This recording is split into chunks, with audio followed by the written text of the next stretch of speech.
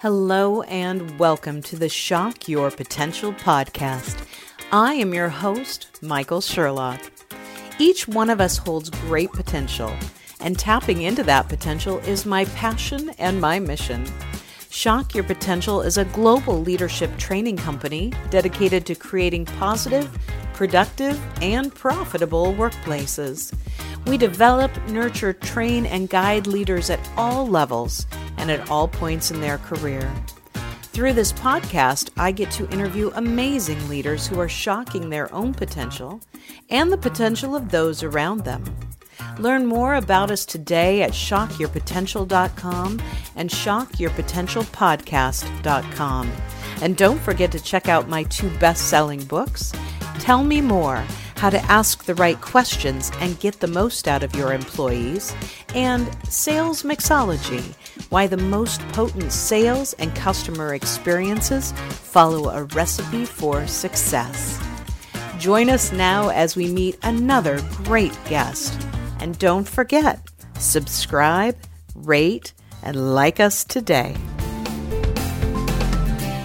Welcome to another edition of Shock Your Potential, my little podcast where I focus on excellence in business leadership, sales, and the customer experience. And as I've been on this journey now for the last 4 months being live and 6 or 7 months of actually taping episodes, I find that the joy for me in this process is finding more people, organizations, and businesses that are truly trying to shock their community, their industry, the world, that make a difference and really leave a mark. And my guest today, what she's doing and what she's trying to accomplish, to me, in my view, is shocking for all the right reasons. And I think that especially after you hear not only what she's doing, but how she's doing it and why she's doing it, I think that you're going to be very impressed and a little shocked yourself. Now, I've already warned her that I'll probably screw up the pronunciation of her last name, but I'm going to give it a shot. So I'd like to welcome today a lovely woman named Mona Javeri. Did I do it right, Mona? Yes, absolutely. Welcome to my podcast. Thank you for joining me today. Thank you, Michael. It is so great to have you. So it's fun because I found you because of somebody else I interviewed. And Andrea has been such a source of so many great people. She's connected to so many people and organizations that when I interviewed her for her Mobile Apps for Charity organization a few months ago, she has just continued to introduce me to great people like you. And you have a very unique organization that you call SoundEffects.org. And that's affects with an A. So the English literature person in me has to make sure to have the affects versus effects. But Mona, tell us a little bit about your organization and why you're doing this and why it is something that really should be shocking to us all. Yeah, no, again, thank you so much for having me, Michael. I'm going to back up a little bit and maybe just say a little bit about myself. I'm a trained cancer researcher. So SoundEffects is a charity, and most charities are born out of people who suffered disease or, had some either direct or indirect contact with the illness. But in my case, that was not the story. I haven't personally been affected by cancer, but I am coming at this from a different angle as I'm a trained cancer researcher. And so my journey started back in, let's just say, the 90s, sort of the mid-90s, when I was working at the National Cancer Institute. And my specific expertise is that I'm what they call a molecular biology, which means I worked with RNA and DNA, and that was the time, I call it the genomic era, when we were playing around with all that stuff in the lab. It's the kind of thing we did in the lab, but it wasn't the kind of thing that people knew about, the public knew about or spoke about. I agree. And let me just interject for a Yeah. moment, because as I know the first time that we spoke and you were talking about that, I actually have a friend from past life who, kind of had a very similar position. So I understood the concepts a little bit, but I think it's really important. I'm glad you're telling this story about, the basis for disease. And in the case of your specialty with cancer, it comes down to very small parts of our bodies and our chemical makeup, our biological makeup, so even before you get through the rest of your story, what got you interested in that as a career path? Yeah, that's interesting too, because I always loved science, and I was headed to a doctoral program. And it seemed when I got into my doctoral program, and this is at Wake Forest University at their medical school, they basically, gave us three choices. It's you either do cancer, heart disease, or AIDS, HIV. I guess it seemed like not many people were doing cancer, and I would just try it. It wasn't like I didn't have any real compelling reason. It was more, I'll just try it. But when I began the program, I fell in love with the study of carcinogenesis. And to this day, I'm fascinated, and I love reading of sort of the books that come out written by famous oncologists that have shared the path of sort of our war on cancer. And I feel like I'm the only person that sort of loves to delve into this stuff, but I do. I've always loved it, and I continue to love it. And I remember one time coming home for Thanksgiving and sharing this love for, I love cancer, and with some friends, and people were looking at me like, over well at Thanksgiving dinner. Yeah, that didn't, right. And then I realized, I can't really talk about what I do. And I realized very early, when we were sitting there trying to figure out how does this cancer cell work. And in our specific case, because what was happening sort of in this journey in cancer, we for decades have been using chemotherapy, and we still do. It's still the frontline form of fighting cancer. But what was happening at the time and what we were consumed with is, why is it people's disease comes back? And why, when it comes back with a bigger, sort of more aggressive and almost different cancer. Yeah, so many times it comes back not only with a vengeance, but really to, almost like the first time was a trial run to see how you could handle it. And the second time it's like, okay, I know all your weaknesses. I'm going after you. Yeah. So it's like the craziness of this disease, that it's pathologically changing every time you hit something with it, right?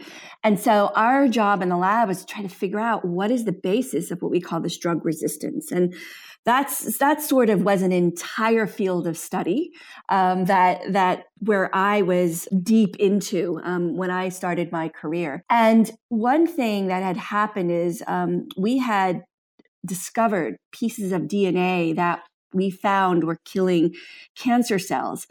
And we realized, we didn't develop them to do that. That happened by accident. As we were slicing and dicing DNA, we realized, oh, wow, these pieces can actually kill cells. And then we realized, well, this could be a potential treatment. And in this case, the cancer that we were after was ovarian cancer. And as you know, it's a very deadly cancer for women. Yes, absolutely. And definitely needs more attention. So what we did was we filed a patent, and then we took the invention at this point, because that's what it is, and we spun out a company. And in doing that, we left the world of academia, and then we entered the world of what we call biotechnology. And I say this slowly because, in fact, these are two distinct worlds, because in academia, we were doing research and development and discovery. And in biotechnology, we were on a whole other track, which was the commercialization of our science. To find a way to take what you'd found and uncovered, and mostly by accident, in terms of this, but to turn it into something that could be a cure. Take it to market. That was the mindset. How do we take what we found and actually get it into the clinic and into the hands of people that need it? And so with that transition, even though, you're kind of in a way, the spaces are blurred, but the goals are different and the objectives are different. and you're taking it through an FDA process, which, you don't have to do in academia. Right. And importantly, the funding pools are different. And so what was available to us as grants, as researchers, was not and still is not available to people developing biotechnologies. And so the kinds of funders in the biotech world are investors. And what was happening, sort of the field of biotechnology started to grow and emerge. And I guess initially there's naivete and people were investing in all kinds of things, but only to realize that biotech is really risky. The failure rates are really high. And over time, what was happening is that investors started realizing they don't want to go in early into a technology. They want to wait until this technology has been de-risked and has proven principle. And importantly, has gone through some kind of FDA approval process, hopefully has even been in the clinic in patients. But to that end, to get an innovation from lab into a human is millions of dollars and is a lot of development. And there are no pools of funding that are available to people in the space to easily access. So let me interrupt for just a moment, because I know when we spoke the first time, I'd never really thought about this, and it was shocking to me because, and you use the word naivete, and I think, from your standpoint, taking it from being a researcher to trying to apply it from biotech, but from being an individual and really thinking, and I know we'll get into this a little bit later, but, somewhere in my own naivete in being naive, I assume that, that there's all this funding going on to help find cures. And I really hadn't stopped to think of the business aspect of it, that so much has to be, not that it has to be, but that it is driven by investors who are looking for a return. And that's a really important, critical business differentiation, is that, yes, they still might want to find a cure because it's very, that it sounds wonderful and that's great for our whole world and arms around us, kumbaya singing. But a lot of them, it's a business transaction. And if you can't move the product fast enough to market, you can't get it past those elements. Like you said, if it's too early in the process and you can't, it's still going to be a decade before you can get a clinical trial, their return on investment is not only not certain, but it's not immediately recognizable to, for financial gain. And that makes it less attractive to people that want to fund it, that need to fund it so that you can make that happen. There's a lot of pieces to this puzzle. Yeah, so I think you hit the nail on the head in two ways. As you say, the cures might be out there, but they just may not be developed enough, or something may not be quite right that an investor will hit the green light. And what does that mean for the public's health? It means that we are missing opportunities. Absolutely. And so this whole, and this is really what's happening. And that's basically what I'm, and as a leader of Sound Effects, is trying to shed light on, is that we as scientists and as biotech entrepreneurs are innovating like crazy, but what's actually making it to the clinic, it doesn't reflect the number of things that are out there in being developed or trying to be developed. And so what's happening, and what happened in my case, is that we couldn't raise the critical funds to move forward. And so our innovation sort of disappeared. And with that, the potential of a new treatment for ovarian cancer also disappeared. And like I said, it wasn't just my issue, and it's not even simply an industry issue. It's a consequence of national and global health, because if we're not fueling our innovators, we're not moving the needle when it comes to advancing diseases. And that, like I said, is where we're trying to raise the awareness. And this, in our industry, we have a term for what I've sort of described this tragedy as. We call it the valley of death, where great ideas go to die because they lack the critical funding to move forward. And I think that's really, really important you can't overstate that enough, that, you said it just a moment ago, that, there are potential treatments, hopefully cures, but definitely forward progress that is available. But you can only take it so far without the funding to make it happen. These things take millions and millions of dollars often just to be able to prove it far enough to the FDA to say, okay, you can take it to the next level and actually maybe even give us some proof that you could try it on human beings. I mean, even getting to that point, how much, the level of research and data and, trials and errors you have to get even before you get to the point where somebody could take just a concept cure or treatment and try it. So that gap is huge. And I don't think, like I said, I didn't even recognize that. And I know as we spoke too, and we were talking about, all these things that so many of us try to do to help support this. I just wrote a check to, a friend of mine doing, Run the Philly Steps, and it's for leukemia. And my friend, her father passed away from leukemia. My father passed from leukemia. Wow. So you're thinking I'm writing $100 check so she can go run up the stairs and feel good. And we're helping support, treatments in leukemia.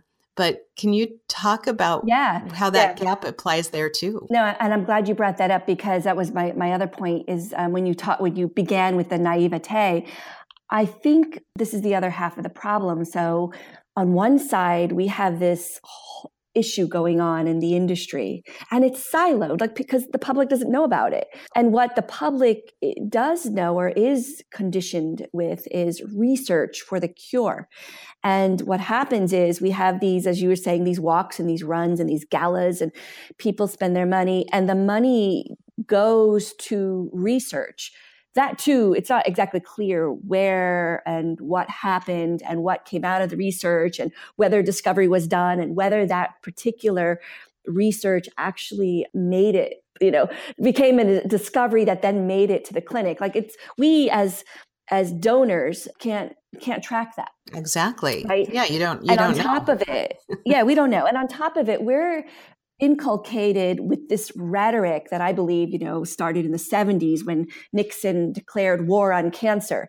And the rhetoric was, fund research for the cure. And yet researchers don't develop cures, right? They just discover. But if you talk to people today, even our younger generation, we're still saying the same rhetoric of the 70s, when in fact an entire industry has emerged. It's the biotech industry, has been going on for decades, and these are the folks that are innovating and commercializing. We've done a poor job as leaders in the health community in terms of bridging what's going on research-wise and innovation-wise with the public. And so, for example, I was a speaker at South by Southwest, and this meeting in Austin.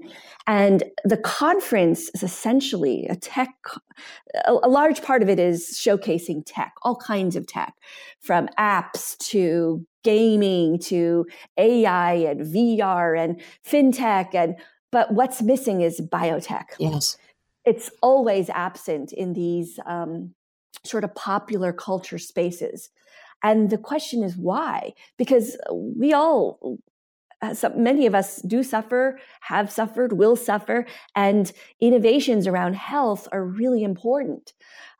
So why is it that we can't talk in popular culture forums about the latest immunotherapies, about the latest cell therapies, or the sequencing the genome, or whatever it is? Why are these words absent, and why have we done such a poor job in getting these new ideas and these new breakthroughs that we've been doing for decades in the lab? By the way, as I said, in the 90s, what I was doing in the lab is now surfaced and is becoming part and parcel to new developments and new innovations. Well, and let me, as the more you talk, I have this thought that I want to share with you, because it's a little bit of a concept that I've talked about when I've led sales teams over the years and different types of organizations, is that sometimes you have people, their skill set and their vision is in one area. And then you have other people who have a a different vision, and you need them both to be successful. And let me give you an example is, from as I'm listening to you talk about, the research and the amount of research, there's no question there's been a significant amount of research, but most research, and I think you're very unique because you were able to bridge this gap. Most researchers, this is a very big generalization that I'm going to make a blanket statement. So obviously there are people that are outside this norm, but many researchers are focused on their passion is the research. And that is where their focus is. That's where their vision is. They're excellent at it. But that is a different vision and focus than somebody who says, I know how to take this now and give it commercial application, which is how, our medicine is consumed, and I don't just mean, consumed in our bodies, but that's how medicine is consumed, is on this commercialized scale, what insurance company is going to pay, every time I go into my dentist and they say it's time to take some more x-rays, in the back of my mind, I'm thinking, does my insurance cover this? Why are we doing these x-rays? Oh yeah. So you can also tell me I need another filling, or we needed to replace another filling, just like I had done. And I think that, that is a really important characteristic to understand. If there's still significant amounts of research being done and have been done for decades, yet the focus with that is not always on the ability to bridge that to the commercialized side of healthcare, treatments, cures, hopefully, that's a huge gap. And that's where, your funding gap, if you're, I'm sorry, what did you call it again? The Valley of Death? The Valley of Death. Yeah. The Valley of Death and funding. And then the gap between the researchers and, the commercialization of it, that becomes as big as the Grand Canyon. How do we overcome that so we can start to have cocktail conversations, not about the fact that I donated to, Big Philly Climb, but, in support of leukemia research, but how do I talk about, now I know what kind of, treatments are available for, someone, I have a friend of mine who just was diagnosed with breast cancer in the last 2 weeks. What do I get to the point where I can say, hey, and guess what? I know she's working on these, great new treatment options that are biotech, miracles for us. How do we bridge that? Yeah. And I think that's the goal of Sound Effects. That's the paradigm we want to shift, basically. So Sound Effects essentially is a crowdfunding platform, very much in the same vein as Kickstarter. But the difference with us is that instead of, and you know what Kickstarter is, right? Yes, you know absolutely. How it works. Yep. You want to fund a movie, you want to fund a widget or whatever it may be. Yep. Ours is the same thing, except cancer solutions, new diagnostics, new treatments, new clinical tools, whatever it may be. And in our case, we're a charity, so the dollar is a tax-deductible dollar. But the idea of creating it as a charitable crowdfunding platform is that we wanted a way for the public to rally around solutions that they cared about and to directly fund people who are actively working on these solutions to bring them to market versus researchers, right, who are in academia and that path is less clear or direct, right? Right. So that's like the first reason, it's sort of part one of our platform. But the hard part with what we're doing is here we have this crowdfunding platform and we want to rally the crowd. But yet the crowd doesn't know what biotech is. Exactly. The crowd still talks about finding cures in the lab. So this created a very difficult situation because we not only have to fund these innovations, but we now have to change an entire culture around cancer. And that is become, a big priority for us. So we said, how do we do this? How do we shift? Like I said, this entire paradigm around fighting and financing the war on cancer. And we decided to use music as a medium to do that. And music has been used for all kinds of, various charities and so forth. It's not like that part is not necessarily new, but our approach of how we're using music is new in that we work with developing artists. We don't work with celebrities. So we don't have like a face like many other organizations do. And you know how it is, you pay your money for some gala, Yes. then you watch John Legend, and then you whatever. And you feel good. Feel good. So in our case, it's not like that. We actually brought on developing artists to align with us. And then we give them a challenge, and we say, look, guys, we're going to challenge you to do a fundraising challenge. And the artists that raise the most get to perform at an event that we call Music Beats Cancer. And so we started trying this out because we realized that these young artists actually are very powerful influencers and very powerful fundraisers. And so it's kind of, I want to sort of make the analogy to the 17-year-olds and who are sort of fighting against the NRA. We found that the younger generation is really good at this. Yes. They're really raw. They're not like me. Like, I feel like I'm too polished and no one would listen to me, or I'm too, what's the word? Like, too old. Too old, whatever it may be. They're more real. And they can manage this media, I'd say, better than, someone like me. And so capitalizing on this younger generation, and they also get this idea of crowdfunding, and they want to be a part of something bigger than themselves. Yes, absolutely. And they also buy into a different power structure, which we don't speak about, but it's really real. Whereas, normally in biotech and other fields, the power comes from people with money and people who are sitting in positions. Whereas in the new world, power is moving peer to peer, like the Me Too movement, and no one quite owns it, but everyone's part of it, and everyone can shape it. And it's a whole new way of shifting how we do things. And now the power is with the people, and there's sort of the democratization, right, of how we maneuver in life. Whereas in the old world, that just didn't exist, and we didn't operate that way. And these younger folks do it really well. Yeah. So I find them, and I find musicians in general, and I think music as a medium has always been something that sort of gathers people and it moves the crowd and inspires the crowd. And I think musicians have the ability and the unique responsibility to shape culture.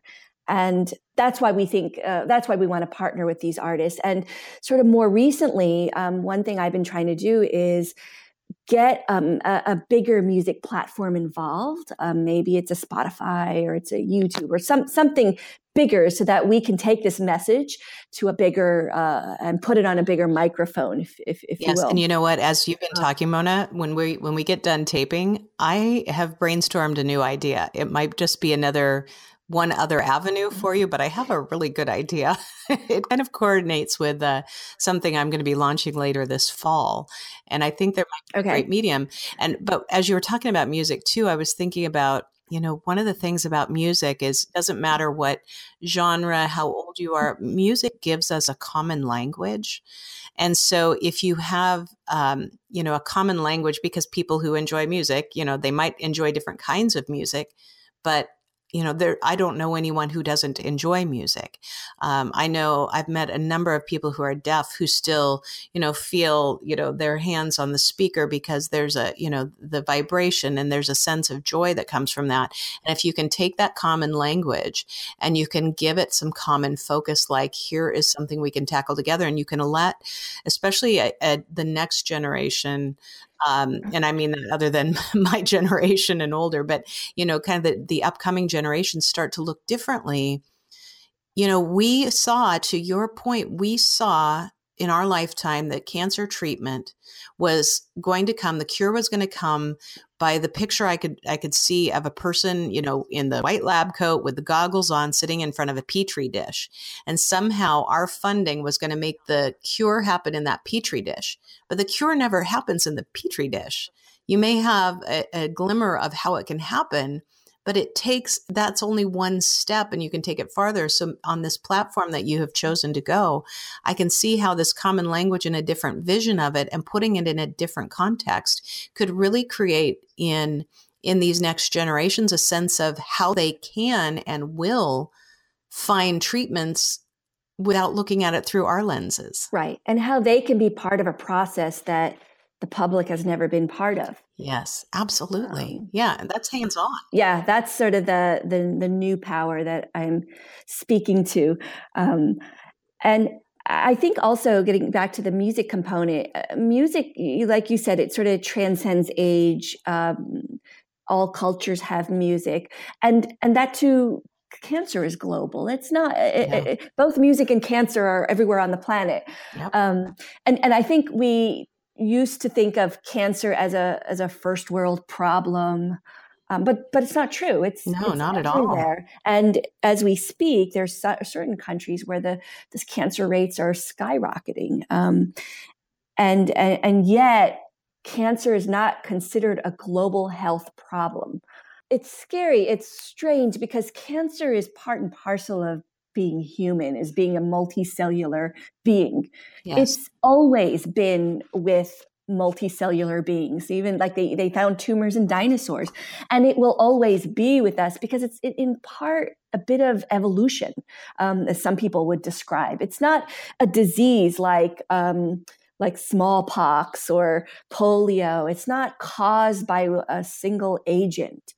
It's our genes that are altering and changing. And for the most part, we don't really know why and what's making these changes. We have, hypotheses, but we don't have necessarily real reasons. In fact, there have been studies that say, 2/3 of all cancer cases are random, right? They didn't come from genetic purposes or smoking or whatever it may be.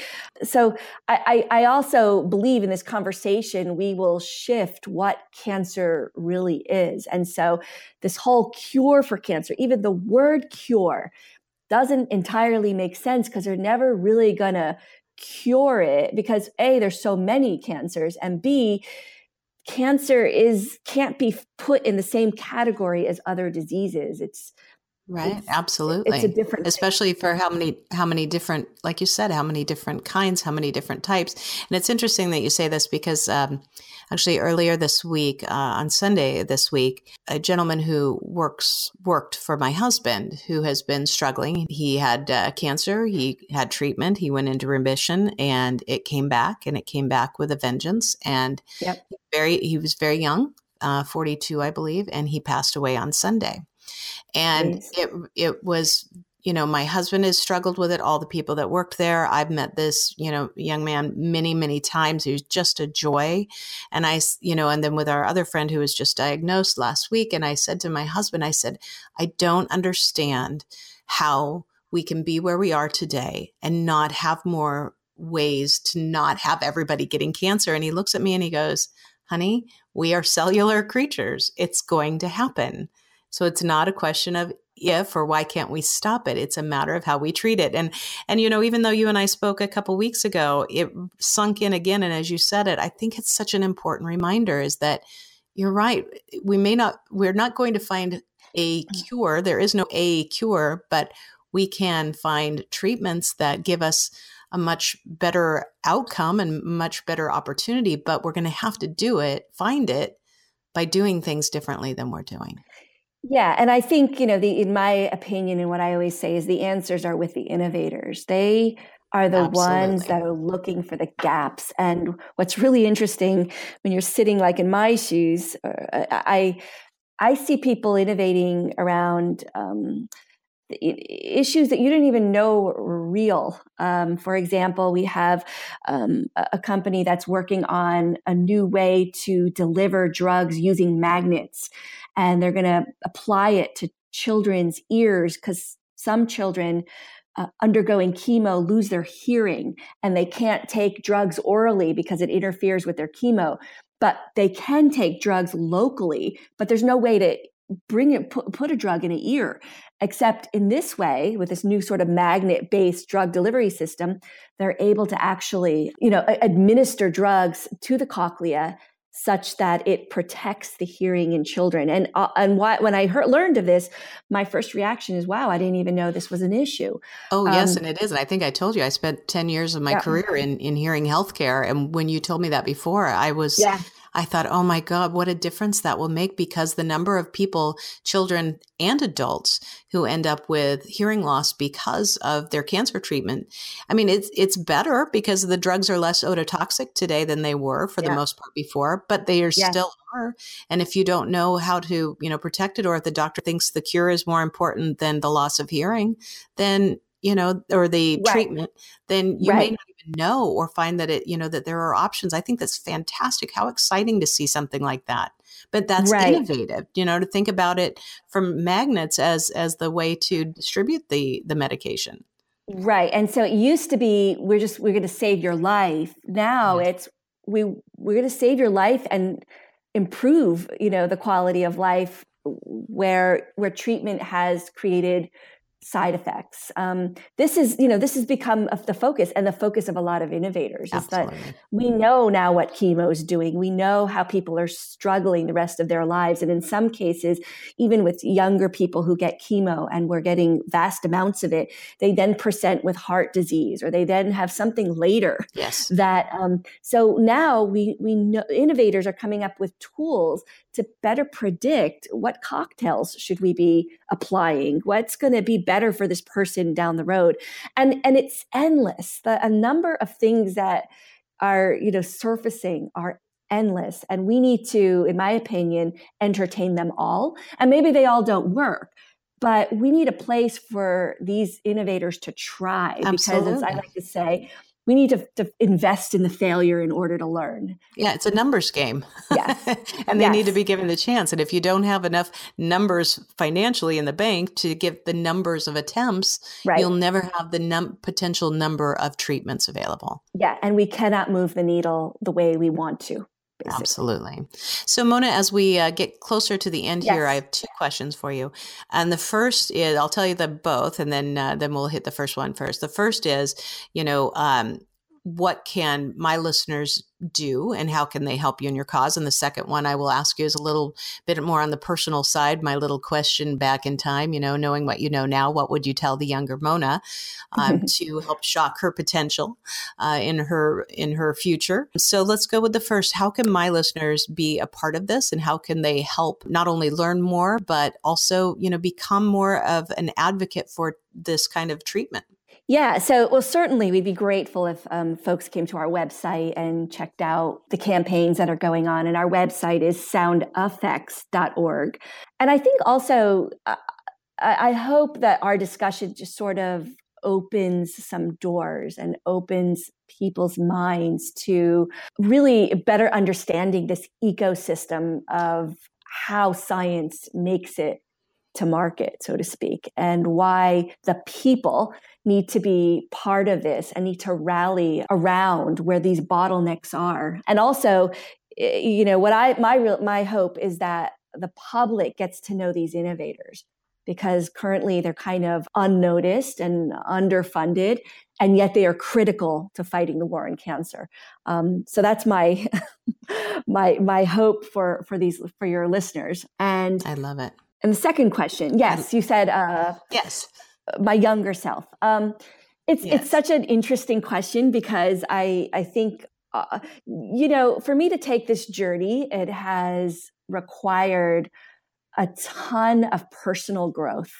That personal growth that requires help and coaching and lots of reflection and in a lot of cases, a lot of pain, right? And a lot of disappointment and dealing with all that. Yes. And I'm this kind of person, I don't like to look back, because I think whatever has happened in the past was just perfect, was meant to get me to where I am today. But if I have to look back and give myself advice, my first bit of advice would be, I wish I had the advice to simply believe and have more faith in myself and really stand in what I believe in. Because I think when you're going down a path where no one's going, it's so easy to disappointed around the folks that can't see your vision. And it's easy to sort of second guess yourself. And so it's sort of standing in what you know and what you believe in, and in sort of believing in my own self and my own skills. But also, what's the other thing? I think having the patience was the other thing. It's not going to be tomorrow when everything shifts, but it will shift. And it's having that enormous patience to see it through. I always would say, this is kind of my own quote that I say, no one's sense of urgency ever matches my own. And I don't know when I came up with that, but I remember the first time I came up with it was when I had a whole bunch of people that, I needed them to do something fast and it wasn't important to them. So They didn't move as fast. But the flip side is sometimes other people needed me to move at a different pace and I didn't want to or need to at that point in time. And it's kind of that awareness of, things have to happen in their own time, because there's some things you can't force. But I would love to see you, if I had one thing, I'd love to see you go back to that first Thanksgiving and tell everybody, look, I've got a vision. So, and we're going to be discussing cancer treatment and cancer research for a long time. So get used to it. But I will say that Thanksgiving, it was my first realization, like, I can't talk about what I do in public, just because no one's there. And that was like, I was in my 20s. It was like 20 what years a ago. shame. Yeah, what a shame. But here we are. We now have treatments and clinical tools that are doing just using molecular components to fight and diagnose cancer. They're very real now. Absolutely. Whereas one point it was just a pipe dream. Like, we didn't even think it could happen in our lifetime, but it is. So that's and this could be a whole other podcast too. But I think when you talked about that time when you had the choice, for cardiac research, cancer research, or AIDS, that was the time when AIDS was really the that demanded all of our attention. And I think that it was important. And look at how much focus on one horrific disease, what it made. I mean, because there was just substantial. So now if we can take that and we can craft it now in an age where it's a little easier to think everybody's going to get cancer at some point in time, and make it less something we just accept, but something we know that we can actually impact, but we have to change the way we do it. Maybe we can start to have different outcomes as well. Yes, agreed. Mona, thank you so much. It has been a pleasure. And I know that this will resonate with a number of my listeners.